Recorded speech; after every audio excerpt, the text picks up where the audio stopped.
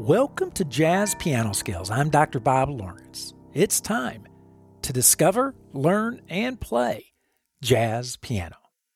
Today, we are in for a real treat. I am joined by Dr. Anthony Belfilio, Associate Professor of Music at Belmont University in Nashville, Tennessee. Dr. Belfilio teaches courses in applied commercial piano, which of course includes jazz studies, commercial keyboard seminars, commercial music analysis, and commercial keyboard pedagogy. He also directs and performs with the Belmont Faculty Jazz Group, an ensemble that he actually co-founded back in 2009. Dr. Belfilio's educational credentials include a Doctor of Musical Arts in Music and Human Learning, Jazz Emphasis from the University of Texas at Austin. He has a Master of Music in Jazz Performance from the University of Miami and a Master of Music in Piano Pedagogy from Temple University and a Bachelor of Music in Jazz Performance from Temple University. His published books include the dissertation Fundamental Rhythmic Characteristics of Improvised Straight-Ahead Jazz and his latest book, Kenny Kirkland, Solo Transcriptions, The System. Both audio and video formats are available for this podcast episode. Of course, you can listen to the audio version of this episode through any of the popular podcast directories, iHeartRadio, Spotify, Apple Podcasts, Google Podcasts, Amazon Music, Pandora, and on and on and on, or directly on the Jazz Piano Skills podcast website, where you can also watch the video of the show as well, which I strongly recommend.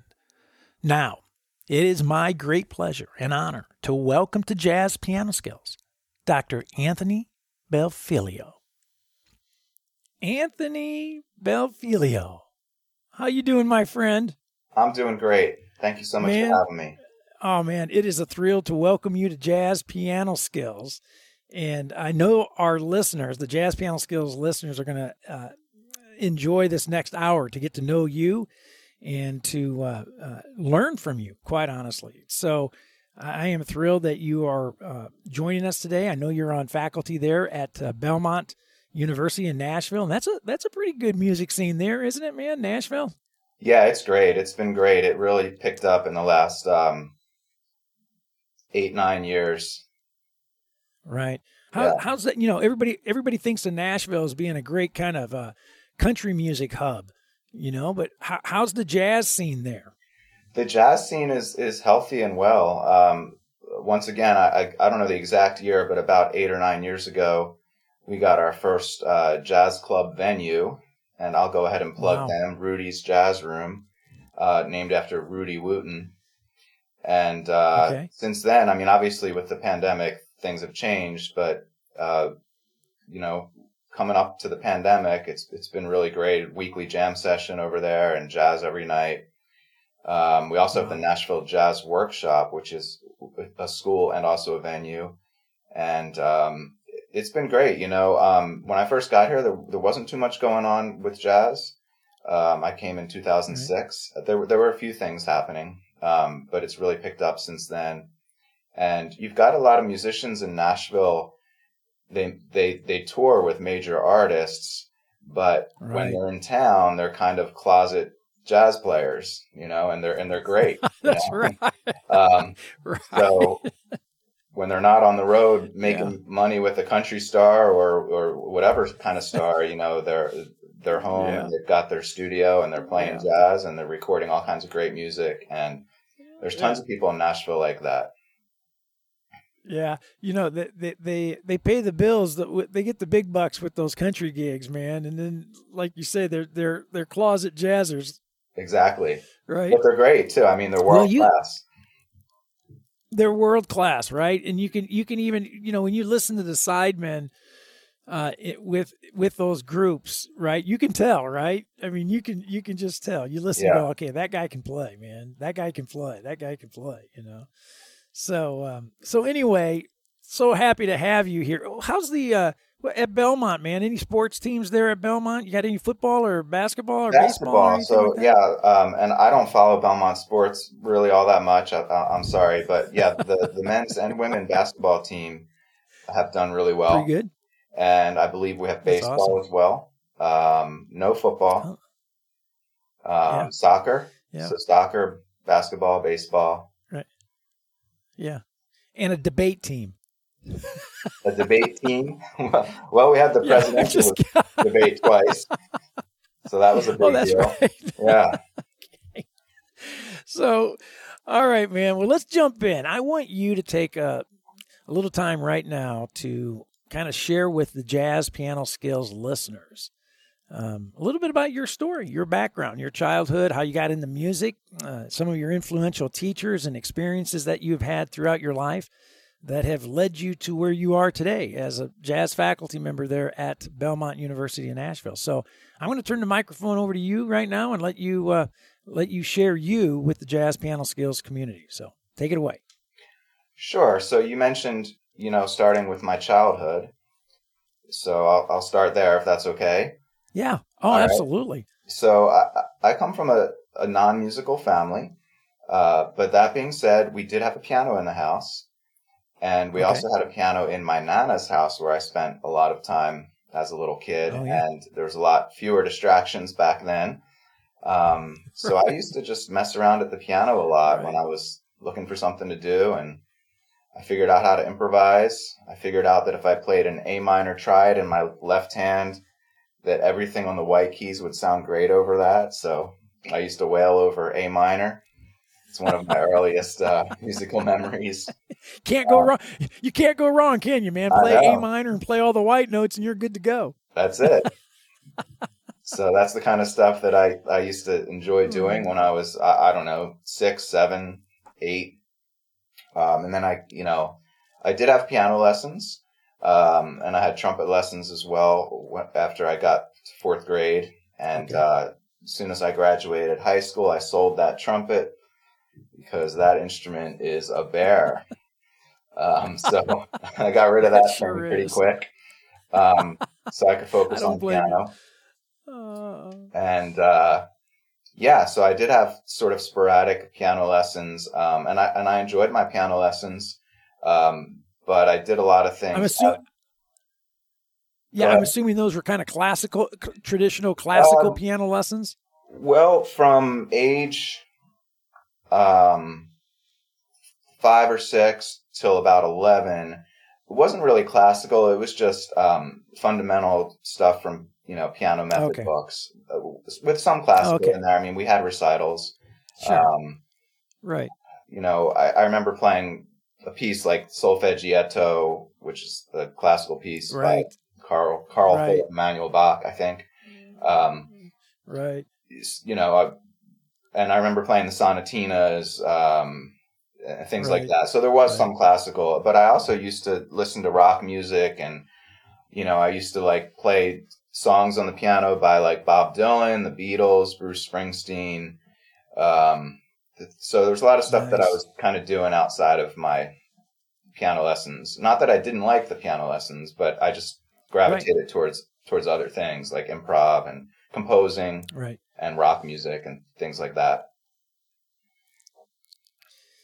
So anyway, so I kind of, that's kind of a little bit about my upbringing. Like I said, we had piano lessons, me and my 3 sisters. I was the only one that stuck with it.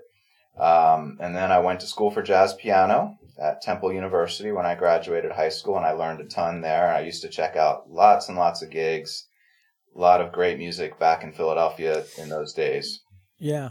So what attracted you to Temple? How did you end up going to Temple? To be honest, I became a good student when I started graduate school. I was not the best student in high school or even undergrad. I was the same way. Yeah, I mean, I took music seriously and I applied myself to music, but I wasn't really a great student, and I didn't really check out a lot of colleges.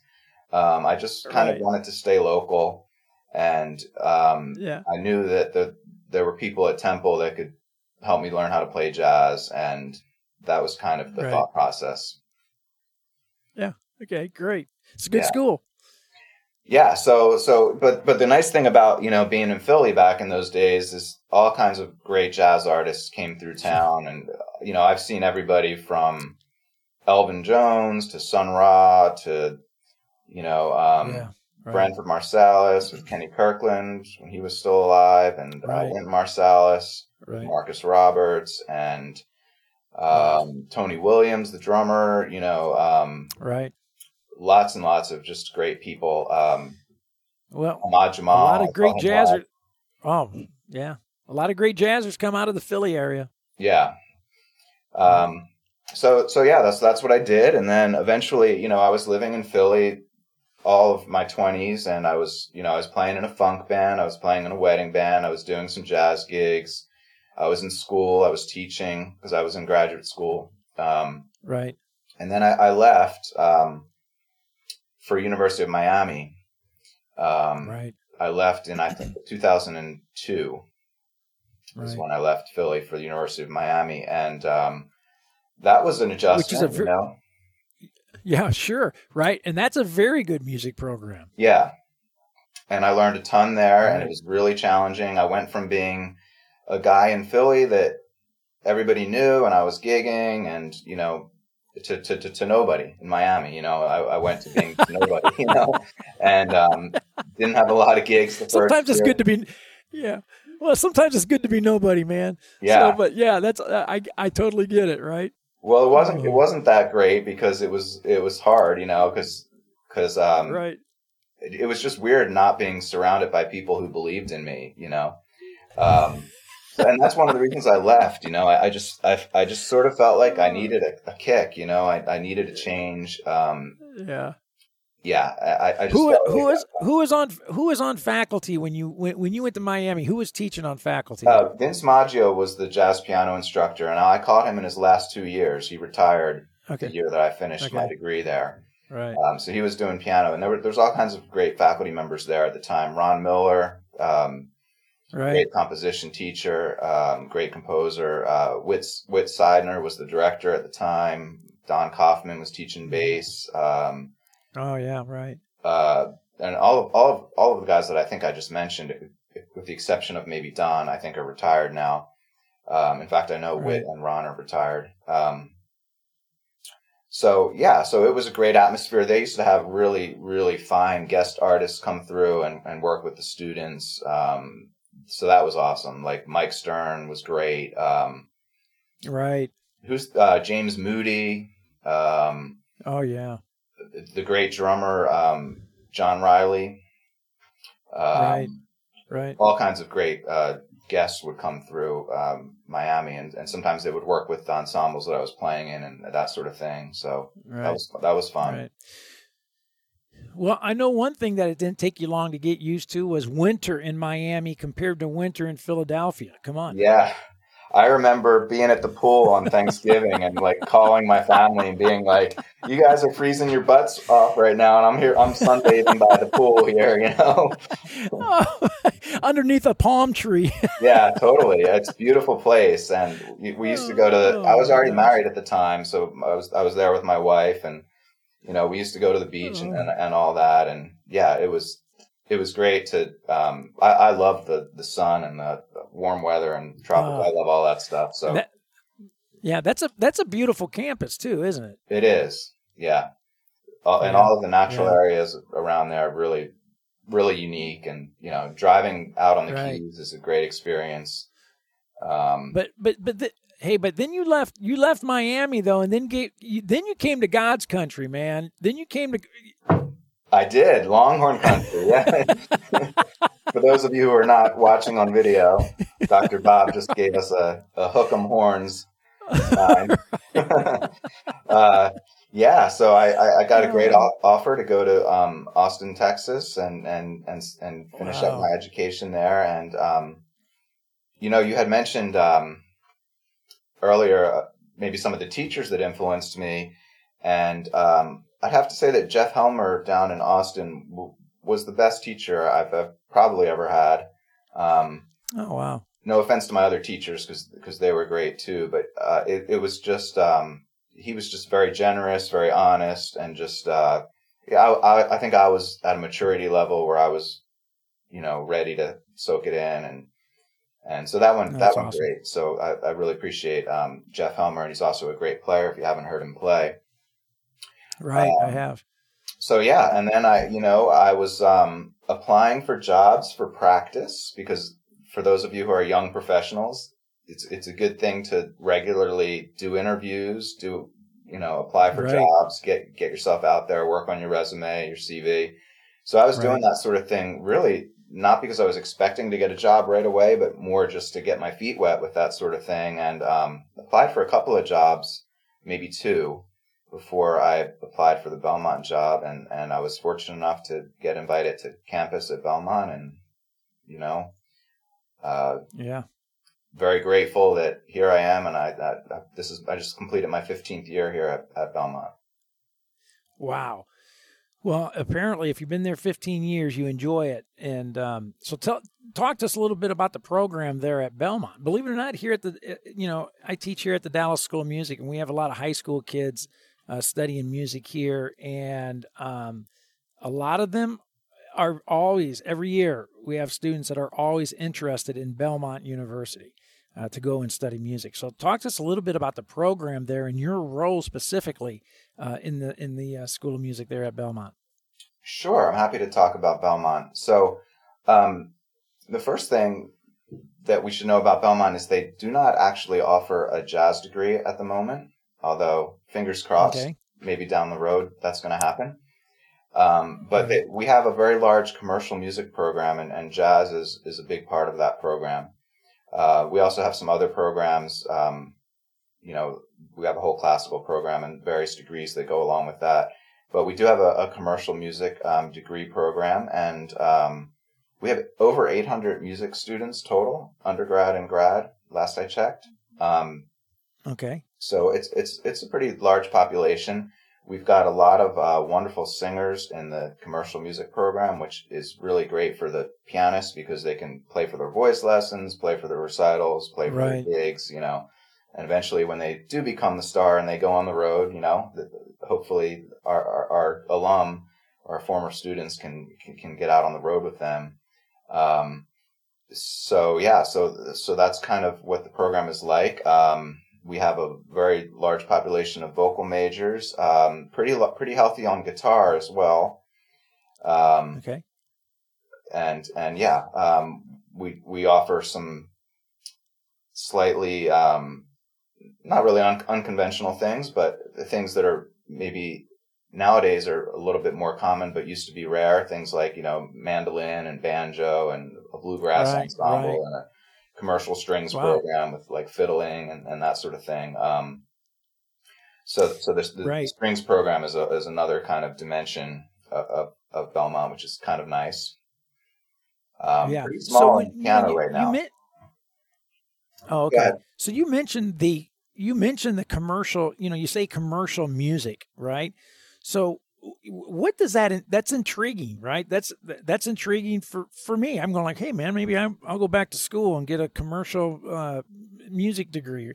So what does that ultimately? What does that training students to be able to do upon graduation? Well, that's a good question, and there's a lot we could say about the term commercial music, but maybe we don't Right. need to go too deep into that rabbit hole. But I believe Belmont was the first university to offer a degree in commercial music back in the Right. late 1970s, or maybe it was early 1980s. So they were Right. as far as I know, they were the first one to offer that. If you look around the country at different commercial music degrees presently, they're they're a little different, depending on what school that you're looking at. Um, the first thing, if you just think about the term commercial music literally, it sounds like a music business degree, right? Because Right. commercial means commerce, so music as commerce. Um, and some people think it is a music business degree, and there might be some other programs around the country that offer a commercial music degree that is more of a business degree. Um, Right. but at Belmont, it's a Bachelor of Music or a Master's of Music, and it's similar to a traditional music program in the sense that you get classical and commercial lessons on your instrument or Okay. voice, and you take theory and you take oral skills and music history and all the sort of staples of a music education. But then we also have these emphasis areas in the commercial music program that are a little more specialized. For example, songwriting emphasis, music business emphasis, performance emphasis, comp and arranging, and music technology, I believe, are our 5 emphases. Okay. So in that area, there's a little bit more sort of forward thinking or cutting edge thinking, or you could say more of a practical business side of things. How are you going to earn money type of thinking, right?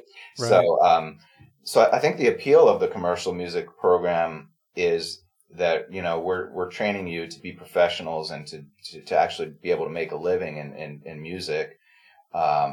So you're not just isolated in a conservatory environment, which conservatories are wonderful. I have nothing against them, but it's the focus is more on having a broader portfolio of skills. And just kind of like hopefully being able to work. And I will say that the alumni from our program, a lot of them are out there working and doing really, really good things. That's awesome. Yeah. That's awesome. Right. So I noticed online you started or co-founder of the Belmont Jazz Faculty Group. Is that correct? That's right. It's the Belmont Faculty Jazz Group is the name of the ensemble. Okay. And basically we just play for our students. And the public is invited as well. That's awesome. So we put on, before the pandemic, we were doing 2 concerts per year for our students. And like I said, the public is invited. And we've had some pretty great guest artists over the years and some really great shows. But yeah, it's a little bit of an under the radar kind of thing that I do at Belmont. But I've been doing it for a long time, and I have a great group of colleagues. And we're actually going to start scheduling some rehearsals up here really soon because we didn't play last year because of the pandemic. Yeah, right. So yeah, it's a great group. And we also draw in other faculty members that are not part of the core group per se. So we'll feature other faculty members from time to time as well. But we didn't do much this past year. But we're looking forward to playing some more music again real soon. Wow. And I think everybody's excited to begin hearing live music again very soon too. Yeah, absolutely. Yeah, no doubt. Right. So, okay, I got a couple questions for you. We're going to jump into some jazz education here as well. But before we do that, I noticed you have a couple publications, and I want you to talk about each of these a little bit, right? Number one, I think it was your dissertation that you did at UT. It's called The Fundamental Rhythmic Characteristics of Improvised Straight-Ahead Jazz. Did I have the title of that dissertation correct? You do. Yep. Oh, wow. That's good. See, my doctoral training has prepared me well, man. That's right. So okay. So talk to me about your dissertation, The Fundamental Rhythmic Characteristics of Improvised Straight-Ahead Jazz. I think that's fascinating. I want to hear more about it and what you discovered in your dissertation. Well, thank you for asking. It's been such a long time since I've talked about it. We all put it away. Yeah, right. I definitely. I feel like it was a great contribution to jazz education. I'm trying to think of like a not too dry way of talking about it because it is a little dry and tedious. But it includes some transcriptions with an analysis focused on rhythm. Most of the time when we look at transcriptions, we talk a lot about the chords and the modes that go over the chords and that sort of thing. It doesn't really go there. Right. It's more about the rhythm, the rhythmic content and things like feel. And there are also some micro timing studies in there where you go into in this case, they were Pro Tools files, and you measure the attack transient, which is the beginning of the note. And you analyze the micro timing at like the millisecond level. So there's some of that in there. But it's a big old 300-page book. And if you go online and you just type in like my name and dissertation or the title of the dissertation, I believe it pops right up. The whole PDF of it just pops right up if you Google it. At least last time I checked, it did. Right. So it should be readily available. The second chapter, which is the review of literature, I think is a really interesting and really good chapter if you're interested in rhythm. And both in terms of micro timing studies, but also just in broader terms, like the importance of jazz rhythm and what is swing and these kind of things. I think that's worth a read. The rest of it is definitely tedious and technical, but it's kind of hard to do a book on rhythm, and everybody always says rhythm is the most important. Go ahead. I'm sorry. Right. Yeah. Well, and not only to do a book, but to do a 300-page book. Yeah. Well, a lot of that was the transcriptions. They took up a lot of pages. Right. Right. But yeah, it's 300 pages of pretty dry stuff, but so jump to the conclusions. Okay. What's the takeaway? Well, man, I should have done some preparation. I'll try to remember. Yeah, right. I'd be the same way with my dissertation. So some of the conclusions are kind of obvious, but it's like a lot of things. It's kind of obvious, but until you really look into it and study it, it's not. You can't just take it for granted until you really go in and study it. So, one of the things that I found is that, like in the micro timing stuff, is that the accompanying instruments tend to be more exact or precise with their timing, whereas the soloist tends to be looser or freer with the timing. Right. So, like, if you analyze the same pianist when he or she is comping, you might find that the rhythms are pretty precise, but then when it's time to take a solo, they for expressive reasons, they take more liberties with the time and that sort of thing. So now that's obviously a generalization that I found in the recordings that I studied. So whether or not that can translate to other recordings is, certainly a question. That's a fascinating observation there, because really the soloist can become free can become looser with time, with the more stable the time is that's behind them. Right. So I've always said a great drummer actually sets you free. Yeah. And so that observation, that, like you said, it makes sense when I sit down and think about it. That makes sense that whoever's not soloing, the accompaniment instrumentation is kind of nailing down time, so that soloist can actually experience great freedom and a looseness with their playing.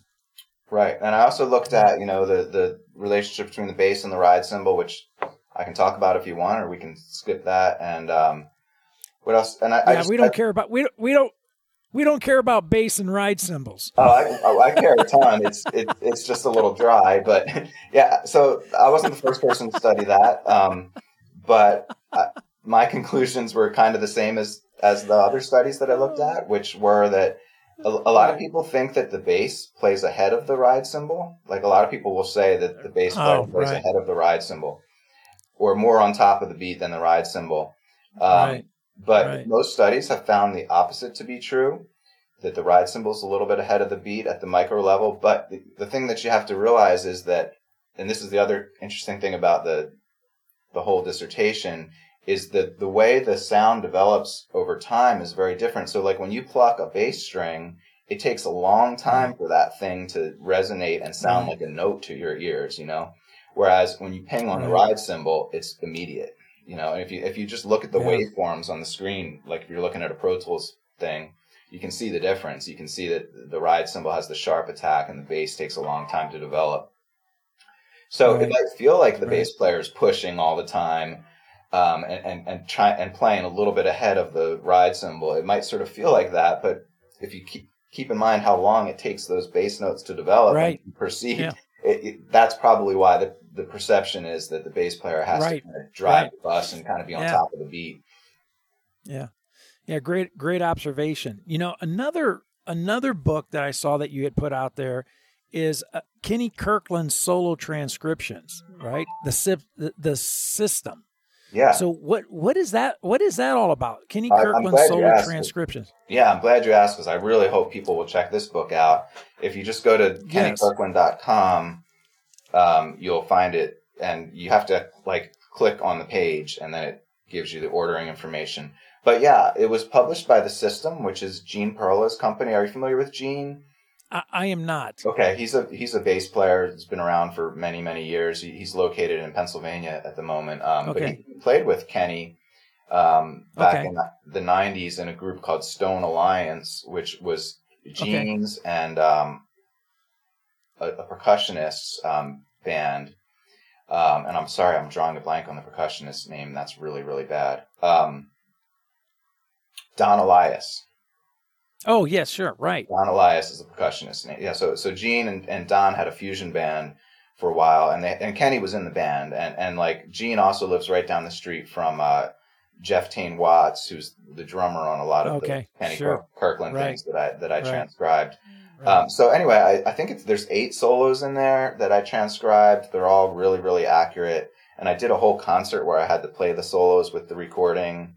And the scores were streaming on the screen while I was playing, which was kind of an interesting concept. But so I learned all the solos note for note and had to play them. And Gene, I was really lucky to hook up with Gene, and Gene published the book for me. And it's also available through Jamie Aebersold as one of the distributors. Oh, so if you go to his website, what is his website called again? I think it's J.A. Jazz, right? No, it used to be called J.A. Jazz, but I think it's called jazzbooks.com now. Yeah, something with books in it, I think.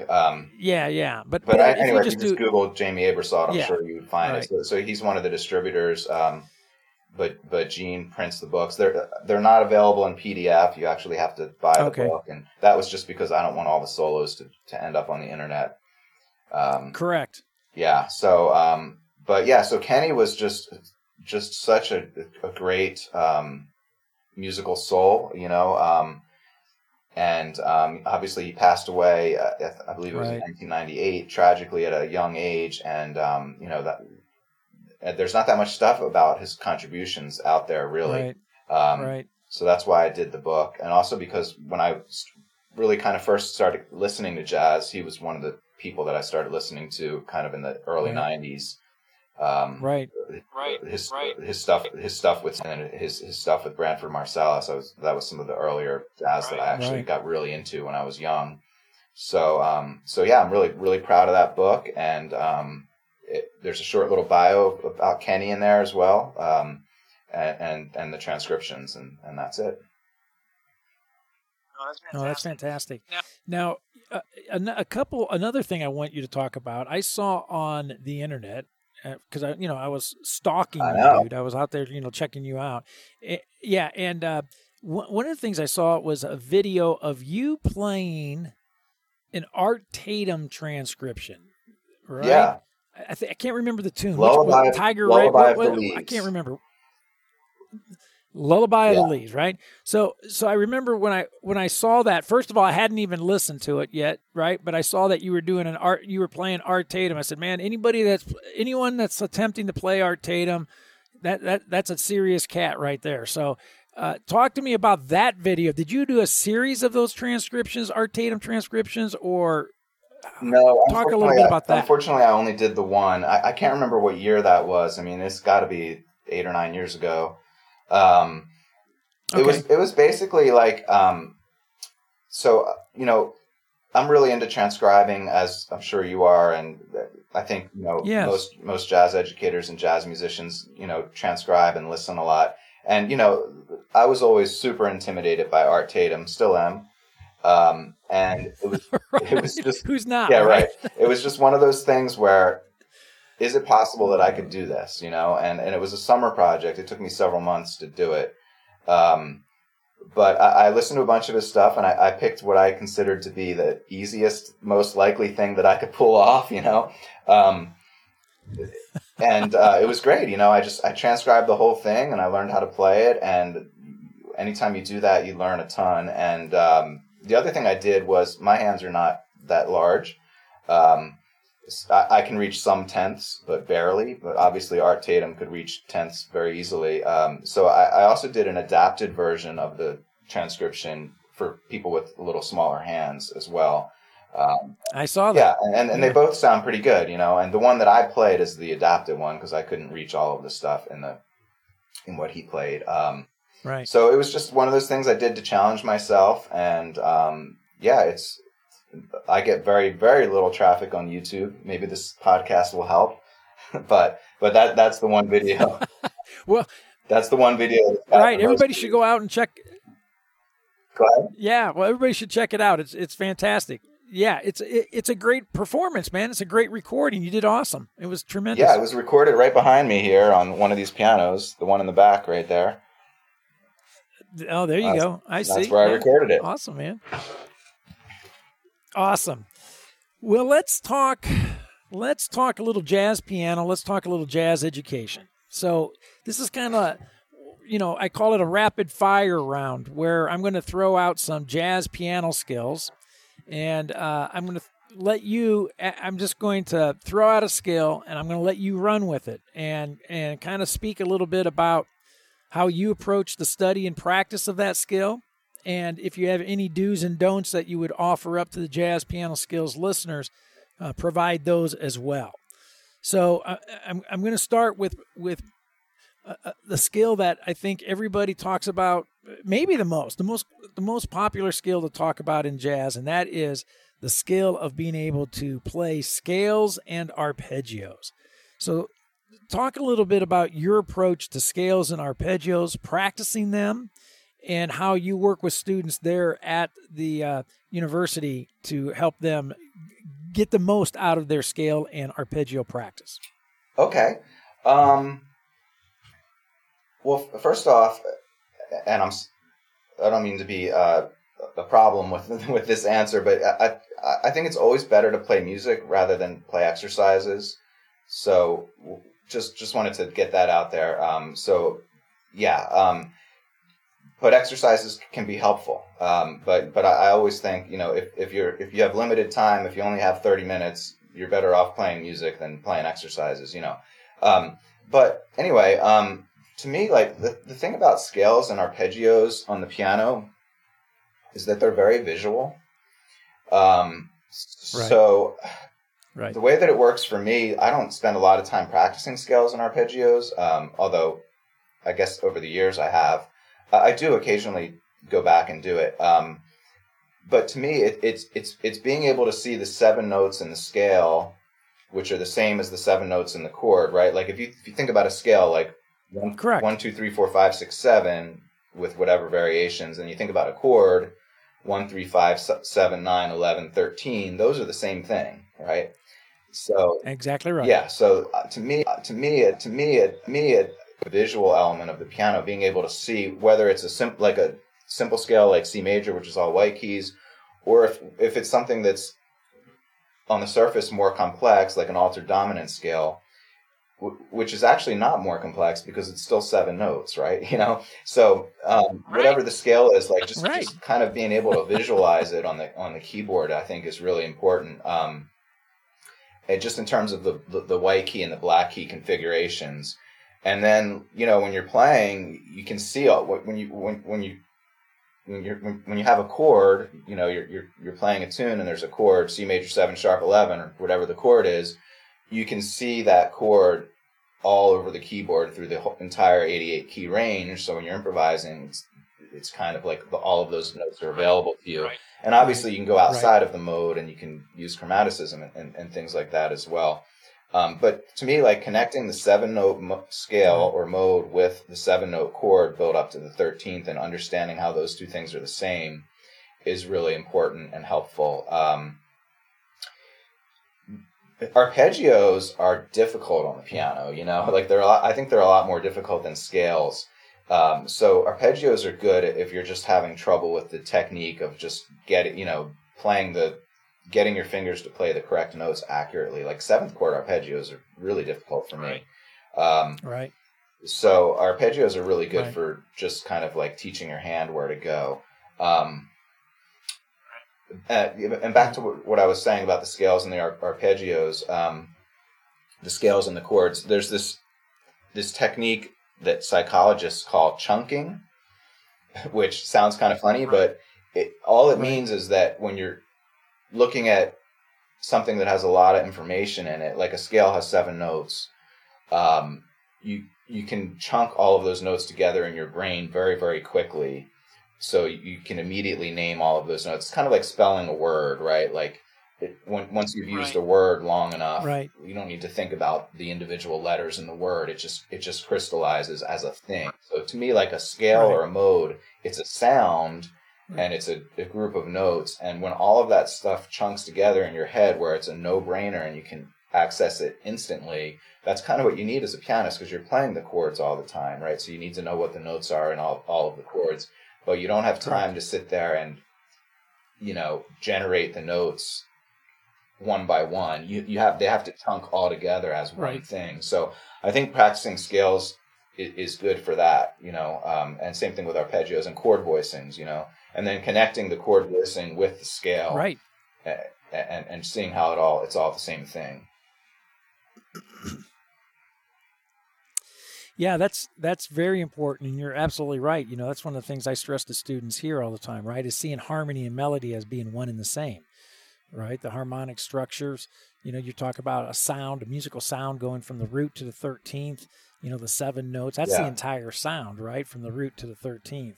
And then being able to maybe chunk things together within that sound, right? So maybe practice the scale, instead of practicing the scale from the root to the 7th, maybe practice the scale from the 3rd to the 9th, or from the 5th to the 11th, or from the 7th to the 13th, right? So now the ears are engaged at a whole different level, as opposed to just going from root to root, root to root. I tell students all the time that the ears are just hearing octaves at that point. I like to have different entry points. I like to have a different entry point and a different destination point, and chunk, fragments. I call them little sound fragments, right? Where you take the entire sound and then you break that sound. You practice that sound in fragments using scale motion or using arpeggio motion. So I couldn't agree with you more. I think that's the visualization of the piano is an asset for us as pianists. That is an asset. Sometimes I often wonder how a saxophonist, how do they create that same kind of imagery that we have, that the piano gives us.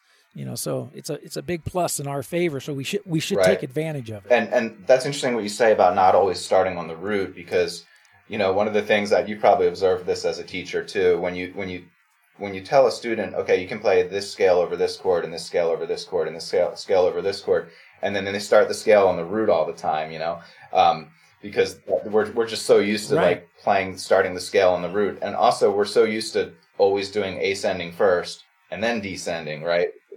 It's like it doesn't have to be that way, right? Like you could start in the middle of the scale and you could start with descending and then ascending and change direction a few times and what have you. Right. But yeah. Right.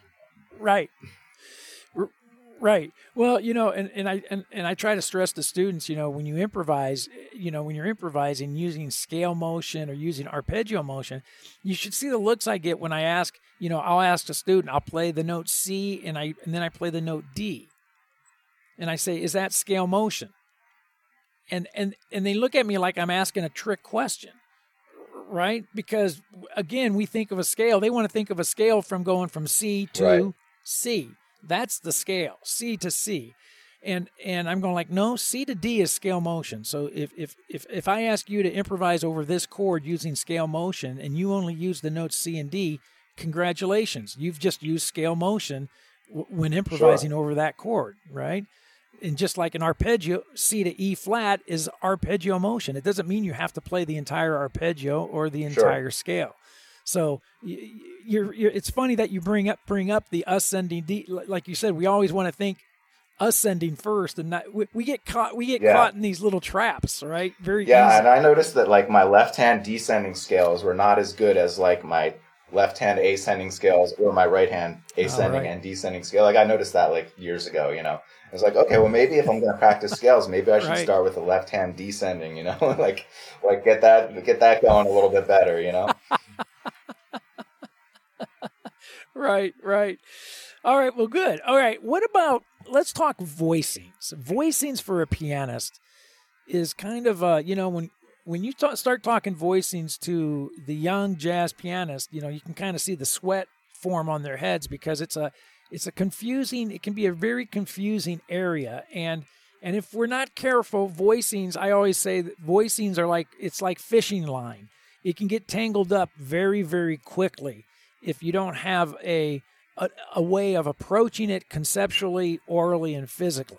So talk a little bit about how you figured out voicings for you and how you go about helping students get a handle on this concept of voicing. Okay. As far as how I figured out voicings, it probably goes back to my first jazz piano lessons in college. Now, I did have... I never actually had a proper jazz piano lesson, I guess, before college. Although I had some teachers that were telling me to check out Bill Evans and Pat Metheny and stuff. So, but I didn't really do a ton of jazz piano. So I think probably my teacher probably showed me a lot of the voicings and ways to practice voicings when I first started. And I don't remember that terribly, terribly well. The other place where, I learned voicings are from transcribing, especially when you're transcribing a jazz pianist and you transcribe that left hand. That's really valuable information. And one of my pet peeves is when somebody transcribes a jazz pianist and they transcribe only the right hand. It's hello, we have two hands, Right. And they put there's this great jazz pianist, Sullivan Fortner. I don't know if you're familiar with him. He's a younger guy, but he was one of our jazz piano guests here at Belmont.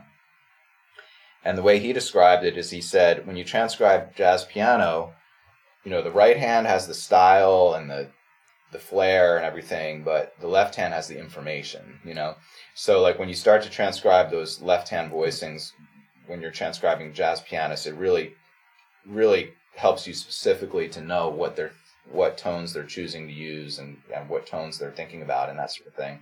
Right. So, right. yeah. So, Right. And I'm sure there's some books that, I don't use any particular book for voicings. I mean, I'm familiar with the John Mahegan book, which is where we got the AB form voicings out of that book. Yeah, right. Wow, you're going back. When you mention John Mahegan, not a lot of people know John Mahegan, especially the younger cats, not familiar with John Mahegan, but he was honestly, I think he was the pioneer of jazz education, one of the very first, if not the first, to try to put into writing what jazz musicians do. I should check him out more than that. Now that you said that, I should check him out more. But yeah, so a lot of times jazz pianists talk about the AB voicings, which is just a designation for ways to play these voicings. Right. And I believe that's right from his book. I mean, it's from Bill Evans and other pianists as well. But I think as far as putting it in a book, I think he was the first one to put it into a book. And I think he was the guy that came up with the A and the B terminology. Yeah. So, but yeah, I mean, as far as you asked me about scales and arpeggios, and I kind of said that music is always better than exercises. I do think voicing exercises is really important at the beginning stages for jazz pianists. If you haven't learned how to chunk the voicings in your head, it really needs to be instantaneous, So if I'm playing E, G, A, D from the bottom up, that's my C6-9 chord. I don't have time to sit there and think about those four notes. It just needs to be, it's a grip under my hand, right? And it's a sound, and you should be able to do it up and down the keyboard and invert it and everything. So yeah, it comes back to that chunking thing again, where you use the voicing as a unit in your head. It's not just a disparate collection of notes, but it actually has a feeling, it has a color, a sound that you like, and when you play it, you know what it's going to sound like, and your hand knows it. You have it in your motor memory in your fingers, and when you hear it, you can recognize it because you've listened to it so many times. So, yeah. I used to have a teacher. I used to have a teacher in lessons, and this is when I was a young kid, man. I was only 14, 15 years old. and he'd be talking to me, right? And when he's talking to me and teaching me, he would be holding his hand up, and he'd be talking about a chord, and he's holding his hand up, right? And I used to think, I remember as a kid going like, what the heck is he doing? Like sign, but he was holding up the shapes. He was holding. That's me when I teach theory. Like if a student asks me about a scale and I have to like tell them the notes on the scale, like I'm holding my hand up, my fingers are going, and I'm visualizing the count. That's the only way I can do it. Like I'm not sitting there thinking about the musical staff or the key signature or the intervals. I'm going right to the fingers and the keyboard. So yeah. Well, yeah. Yeah, it's the same thing with modes, right? Students get wrapped around modes, where I always try to explain them that modes are really a really fancy every good boy does fine. In other words, we teach the beginning student every good boy does fine as a way to learn the musical staff. But we want them to forget that as quickly as possible. Right? And we just want them to see E, G, B, D, right? We just want them to see the musical staff. I said modes are a way to explain to us how to get to a sound, right? So so instead of thinking of the C Mixolydian mode, it's the C dominant scale. You'll no longer think of it as the F major scale starting on C. You just get to the point to where that's just the C dominant scale, right? So the mode is an every good boy that's fine that gets us to the goal line, to where we need to get to. However you're practicing your exercises, they should feel effortless at some point, right? Like that's how you know that you didn't just waste your time. I mean, if you're sitting there practicing exercises and it feels difficult and it doesn't feel effortless and it's not coming together, crystallizing and coming together quickly in your brain, then you're not really making much progress there. But as soon as it starts to feel effortless and like a no-brainer, then you're starting to make some progress. Right, because we want music, especially in playing jazz, right? It's a instinctual response to the musical stimuli that we're taking in. It's a instinctual response, muscle memory, oral memory, and but to get to that point, there is an analytical process to get to that point where we have to actually spend time thinking about what it is that we're doing. And, quite oftentimes a student will say to me, when I'm explaining the analytical side, I always get the question, well, do you actually think that way when you play? And I'm always going like, no, I don't think that way when I play. I think that way when I practice. When I play, it's time to play and rely on my oral memory, my muscle memory, and my conceptual understanding to instinctually respond to the stimulus. Yeah, I absolutely agree with that? And it's like there's the analytical versus the intuitive or instinctual, as you just said. Right. And I think, one of the things about teaching a lot is that you get good at the analytical stuff because you have to explain it, right?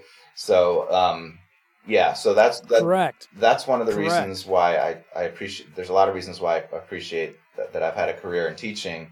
But just sometimes you learn something or you do something and you don't have to explain it, and it just always stays at the intuitive level. But then when you have to explain it to somebody, and you have to break it down, you can go to the analytical side of it. But both are important, But when I play, I don't want to be hindered by a bunch of thinking, right? Like when I can hear myself thinking, like that's not a good take, Like let's trash this take and let's do another take, right? So yeah. You don't want. Yeah, you don't want to hear you think, and we don't want to hear you think. And you don't want to hear me playing exercises either, right? So like the exercises and the thinking that's like the stuff you need to take care of in the woodshed. Get it taken care of so that when it's time to play music, all of that stuff is effortless and it's all second nature. And maybe not all of it, but maybe 90% of it or whatever the percentage is, you can play intuitively. And then maybe there's a few tunes on the set where you're not as comfortable yet and you really have to kind of concentrate or whatever. And that's okay, but for the most part, you want it to just come out really instinctively because then it's going to sound better and feel better and all that. Right. Correct. So, okay, here's a really easy question for you. Super, super easy that you can probably answer in 60 seconds or less. How do you go about helping students learn how to practice creativity, learn how to practice improvisation? Now, I was joking about the 60 seconds because I know that's a big topic right there. Yeah. So, okay. But how do you right? The concept of practicing creativity is for a lot of people that's kind of contradiction, right? It's a contradiction. How do you practice creativity? But the reality of it is we do. So it's a really good question, obviously, and I don't know that I have a great answer for it, but I'll start with saying that, like, one of the things that's nice about being at Belmont is that you're surrounded with creative people. So you're constantly observing other people doing these creative things, whether it's the students or the faculty. So that's really important. It's just being in an environment where other people are going to inspire you to be creative because they're being creative. And of course, that gets into the whole thing with the competitiveness and that, which is a whole other discussion. But if you can find yourself in an environment where people are creative, maybe there's a little bit of competition, but it's not like cutthroat, hardcore competition, because that doesn't usually help anybody. But it's more just being inspired by your peers and your colleagues and what they're doing around, and what they're listening to, what they're playing, what they're composing. So I think being in an environment where there's a lot of creativity is really important. And I think being around people that are non-musical artists, like visual artists and dancers, actors, and things like that also helps as well, just being in a creative environment. But yeah, so practicing creativity, wow, that's an interesting term. Practicing improvisation is something I've thought about a lot more, but practicing creativity is a little bit more general and broad. I will say that it's a lot more fun to, if I have 3 hours in the middle of the day to kill, it's a lot more fun to practice, to do something creative than it is to practice exercises and practice, doing things by rote, or just doing things. Right. And part of practicing is the repetition. I mean, you can't get away from it, especially if you play piano, right? Like you got to just practice things multiple times and over again until it's effortless. But if I have some time to do something creative, try to compose something, try to arrange something, do some free improvise over some tunes. All of that stuff can be lots of fun. I'm a huge fan of free improvisation.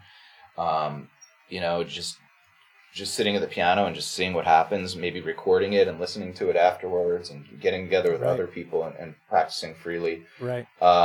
Real quick story. Mark Johnson, the great bass player, he came through Miami when I was there and he gave a clinic. Right.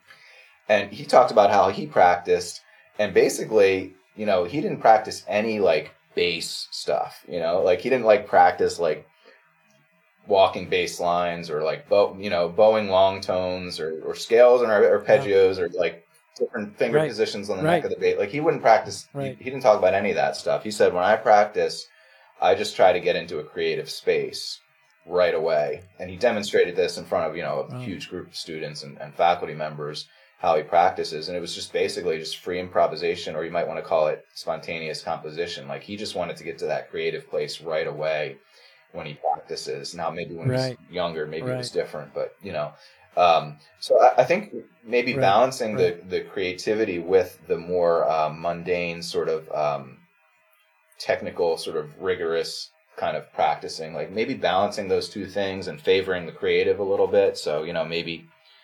20% or maybe 30%, of the exercise type of stuff, technical kind of stuff, and then 70% of the musical creative stuff is somewhere in there is probably a good balance.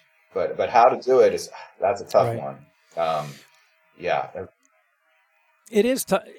It is tough, and I think one of the challenges that students have, and not just students, for us as well, right? I think one of the challenges is that we always start with too much information. So what I try to get students to do is I tell them that creativity is a product of limitations. That's a right? good one. So what we should, right? So what we should do is actually limit the options that we have available to us in order to tap into our creativity and in order to improvise. So, the old thing of like, hey, I had a teacher that used to give me two notes, Or one note. and I would have, or one note. That's right, just one note, and improvise with that note, right? And he was funny, man, because he always used to say, hey, if you can't improvise with two notes, adding a third one won't make it easier. Or adding a fourth one doesn't, right? And so what stifles creativity and improvisation with students, especially all students and even ourselves, because we're students of music, is that we just start with too much information. Absolutely. Period. And that's the classic teacher mistake, like inexperienced teacher, like, you go into the lesson and the teacher gives you all this information. Like, no, that's not a good way to teach. It's better to start with a little bit of information and let the student be creative and actually use the information. Correct. But when I first started teaching, I made that mistake a few times. Just, you're looking at a tune and like, because right. Well, what we do is, you're absolutely spot on, because what we do is we go, oh, we don't want to bore this student, so we give them a lot of information. And in reality, what we end up is doing something far worse. We end up frustrating them as opposed to boring them, you could bring in a tune from the real book to a lesson, and I could tell you like every single chord voicing, every single mode that goes with every single chord, and give you all that information in 5 or 10 minutes and then ask you to play. But what's going to happen is your brain is just going to shut down and you won't be able to play because you're thinking too hard about all the stuff that I just tried to teach. Especially with improvisation, like just starting with less, just starting with a few musical elements and then adding like one at a time. Like you don't add like 10 elements, on take two, Yeah. Well, and what's really funny? The most mature jazz musicians use less. That's one of the characteristics of maturity. As a player, as a performer. So, all right. Here's another topic I want you to address, because I think students they wrestle with this as well, and that is articulation. Articulation. Everybody wants to sound like a jazz pianist, like a jazz musician, right? And it comes down to articulation. How do we articulate? So how do you address that with students there at Belmont? How do you address that with your private students? How do you help a student get a grip on articulation? Well, it's one of my favorite concepts. And before I answer the question directly, I'll just tell you a quick story, which is when I started studying jazz in my first semester of college, my teacher was all into Bill Evans, and he said Kind of Blue was one of the secrets of the universe. And of course I got the Kind of Blue record, and I listened to it, and I love Bill Evans, and nothing against Bill Evans, but it was the Wynton Kelly track on there was the one that changed my life, because I had already heard Bill Evans play before, and right. But I had never heard Wynton Kelly, and I didn't know it at the time. But what made that sound so unique is the articulation that he uses. Right, to me, it was just like I didn't know the piano could sound like that. Because I just didn't know you could get that much personality out of the piano. And the way that he does that is by varying his articulation, his great swing feel, his combination of long and short notes, barely any use of the pedal. And so the big enemy of articulation is the pedal, right? Because when you have the pedal down, you don't hear the release of the notes, right? So, and the attack is different too, because when you attack the note, you're still hearing the wash from the previous notes. So basically, the two things that you have as a pianist at your disposal, the attack and the release of the note, because you can't do anything to the note after you've attacked it, right? Like you can't crescendo or do vibrato on the note, right? Because it's a percussion instrument, so all you have is the attack and the decay. Right. So if you have the pedal down all the time, you've just eliminated all of the options and articulations, because everything's going to sound like, a big echo chamber. So the first thing I need to do with students is get them off the pedal, and I preach to them all the time, like, play everything without pedal, everything. I don't care if it's a ballad or a romantic classical piece. Play everything without pedal. See what your hands can do, and then add the pedal. And at that point, the pedal actually adds something to the music, right? It's not a default switch, you know. Like when I sit down at the piano, the pedal is down. Yeah. You know? Like it shouldn't be that. So that's how it works for me. Like if you practice without pedal, and then you can see what you connect, what you can connect, what you can't connect. You can focus on the attacks and the releases of the notes, and then develop your sound. Well, go ahead. Right, and without the pedal, you actually end up learning how to control the instrument as opposed to the instrument controlling you. I mean, and I love the pedal. It's a beautiful sound, but it's not, like I said, it's not a default switch. And I'll give you another just real quick story. Brian Bromberg, great bass player, was given a clinic here at Belmont, and he was practicing without his amp. He was practicing electric bass without his amp, and he was talking about how students always go to the amp for their sound. You know, they're always looking for just to get the tone just right on that amp, you know. And he's saying, the sound comes from your fingers. It comes from your articulation and how you attack the notes. So we were in a medium-sized recital hall, and he's up there playing without an amp, and everyone's being real quiet trying to listen. But his point was that your sound, your voice, your personality, it starts at the beginning of the attack of the note. It's not the stuff that goes after that really gives your sound. It's not like the amp or the pedal. Just focusing on how you're attacking and releasing the notes to get the sound that you want that's really important. Right. And the other thing, I think, which is really important, talk about the use of technology today. I try, wow, how a student today can take their phone that they have in their back pocket, they can turn on record and record themselves practicing or playing, and just little snippets, right? So they can start hearing themselves away from the instrument, right? Because as an artist, that the way you hear at the instrument and the way you hear away from the instrument, quite often those two things don't match up perfectly, right?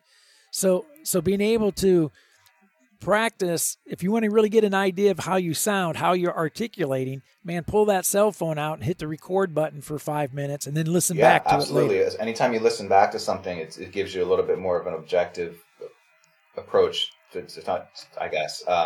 But the good thing is if you record yourself a lot and become comfortable with that, and it's painful sometimes, but it's like recording myself speaking or being on video can be painful sometimes too. But the more you do it, the more comfortable you become with how you actually sound. And that's pretty important, because if you're going to subject other people to it, then you should be the person that's most familiar with it, right? So definitely recording yourself is definitely great. So who are right now, who are your favorite pianists? Who are your favorite jazz pianists? Most influential in your life? Yeah, so this is always the hardest question for me. It's a tough one, right? Because there's so many. There's so many, right? and I listen to different pianists for different things, and I listen to non-pianists, and I listen to music outside of jazz as well. So it's a really, really hard question. But I should be more prepared for the question than I actually am. I guess if we kind of go chronologically, to the earlier, if we start with the earlier jazz pianists, and kind of work up to the more modern ones, that might be a way to approach it. So as far as I'm thinking about pianists that I've transcribed and kind of studied, I think Thelonious Monk and Wynton Kelly, right. Red Garland, any of Miles Davis's pianists or rhythm section players I'm a huge fan of. The whole, Red Garland, Wynton Kelly, Bill Evans, I think Hank Jones was in there for a minute with Miles. Right. But I've definitely really into Red Garland and Wynton Kelly for sure. And Thelonious Monk, just like all of us, it's just such a unique musical personality. Right. so I love those guys. And then, coming right out of those guys, you've got guys like Wynton Kelly and McCoy Tyner. Sorry, not Wynton Kelly. McCoy Tyner and Herbie Hancock. So I love those guys as well. Right. And then, as far as I did the book on Kenny Kirkland, and like I said, Kenny was somebody that I was listening to when I was first getting into jazz, and it really overwhelmed me. And I wish I had good advice, and I wish I had been transcribing him back then when I first started listening to him, but I waited 20 years or whatever it was to actually study him.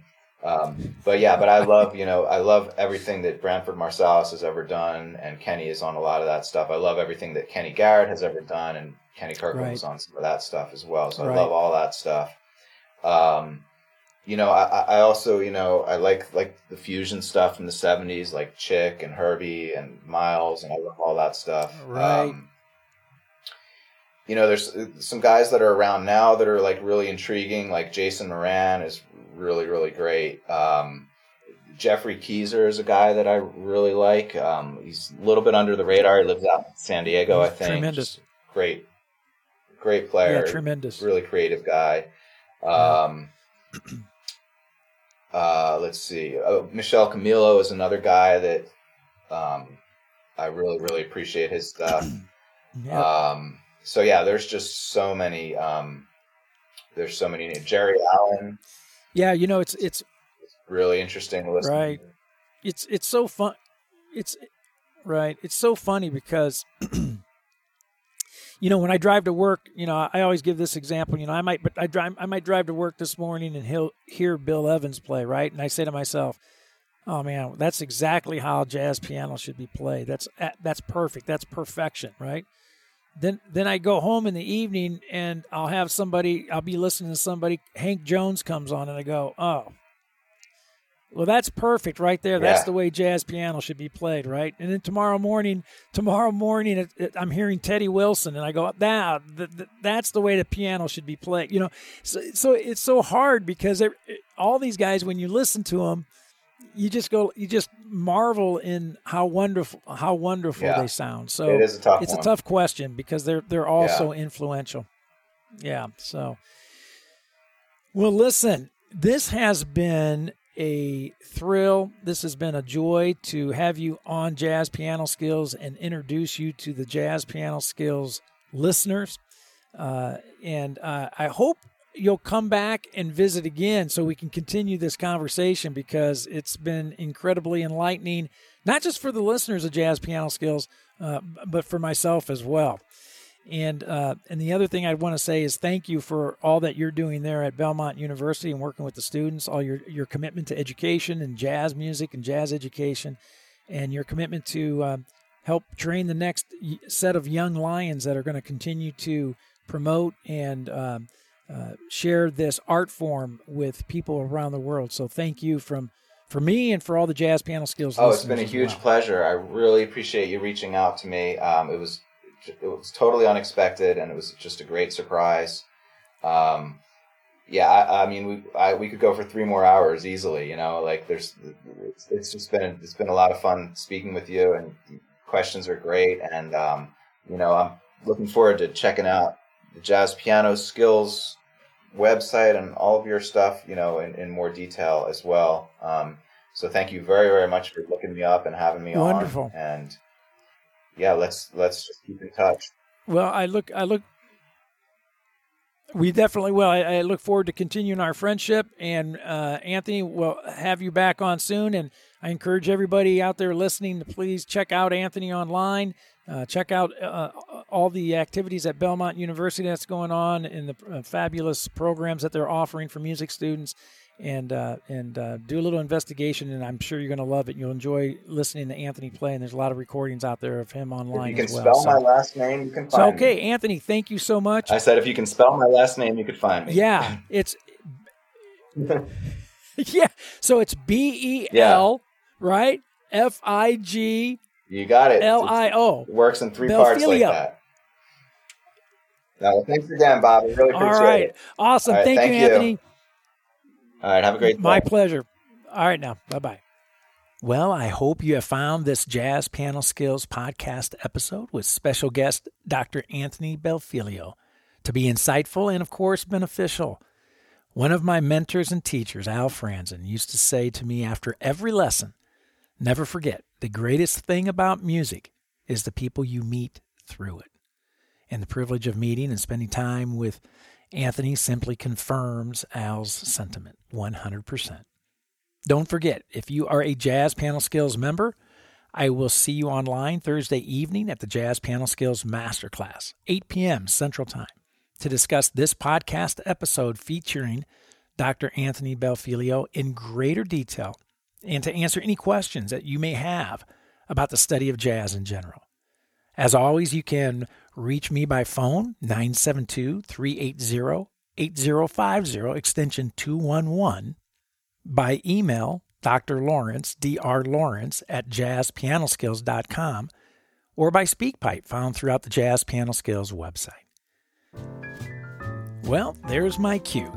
That's it for now, and until next week, enjoy the journey. Enjoy the pearls of wisdom shared by Dr. Anthony Belfilio. And most of all, have fun as you discover, learn, and play jazz piano.